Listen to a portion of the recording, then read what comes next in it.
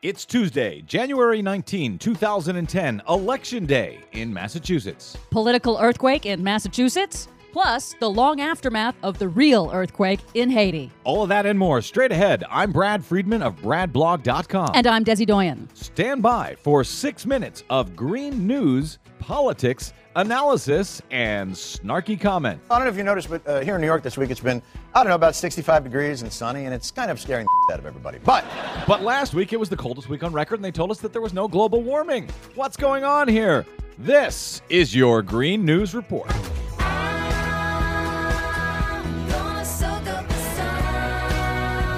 Today's Green News Report is brought to you by VelvetRevolution.us. It's now officially another big election year and today's election day, and VR is continuing their years-long fight against the failed and faulty electronic voting systems, just like the ones they're using today in Massachusetts.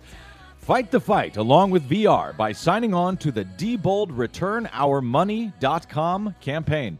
It's free and your voice makes a difference. Sign on at DeboldReturnOurMoney.com to continue the fight for free, fair, accurate, and transparent elections in 2010.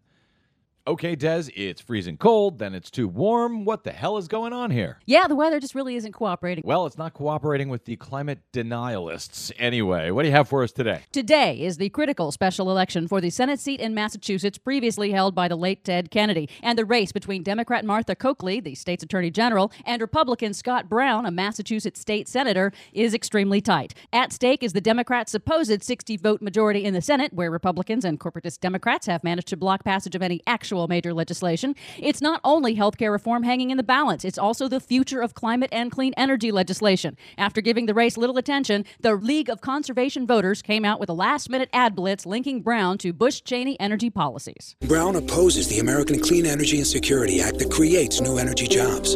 Brown opposes the plan that reduces our dependence on foreign oil and makes America safer. Yeah, we've heard a lot about how this race, healthcare is hanging in the balance, but very few people are talking about the fact that so does energy legislation and really the rest of the Democratic legislative agenda. Yeah, to give you an idea of the high stakes in this race and the kind of spending we can expect to see this year as we approach the midterm elections in November, the U.S. Chamber of Commerce has spent $500,000 in just the last month in advertising for Brown, far outspending the League of Conservation Voters and environmental groups. If elected to the U.S. Senate, Brown will be in good company. Last week, Rolling Stone magazine listed Senator James Inhofe, Republican of Oklahoma and noted climate change denier, as number 7 on their list of the planet's worst enemies.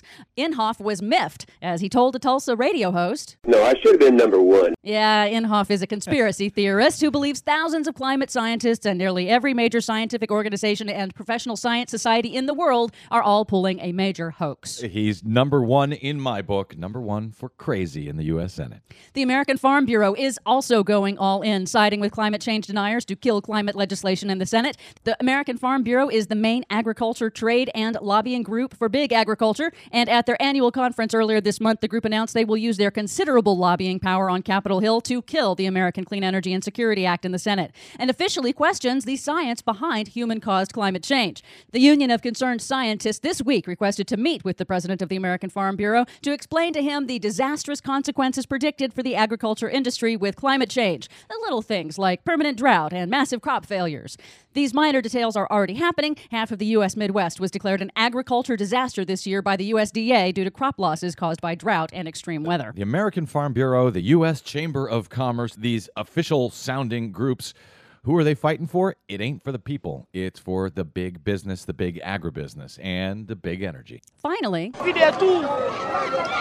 it's now been 1 week since a massive earthquake destroyed much of the island nation of Haiti, killing and injuring tens of thousands of people and leaving hundreds of thousands homeless amid the rubble. While international aid is on the way, reports are emerging that the second wave of the disaster is beginning to unfold. Those who survived the earthquake are now in danger of dying from its aftermath, whether from injury, disease, or deprivation.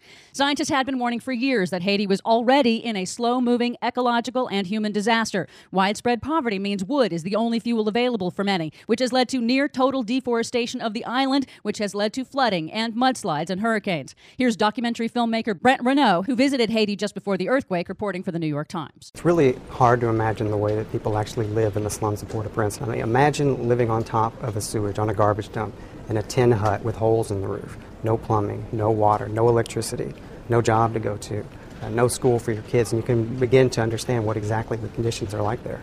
Lack of building codes and cheap construction is blamed for the high death toll in the earthquake. The UN this week estimated it will take a decade to rebuild Haiti just to get it back to the same level that it was before the earthquake. Nonprofit humanitarian organization Architecture for Humanity has a plan for the long-term reconstruction of Haiti, focusing on safety, sustainability, and to reverse decades of neglect and environmental abuse. Check out their plan at architectureforhumanity.org. And check out our website, greennews.bradblog.com, for more on the stories we talked about today and much more in our Green News Extra section.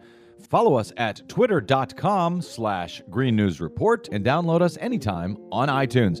I'm Brad Friedman. And I'm Desi Doyen. And this has been your Green News Report.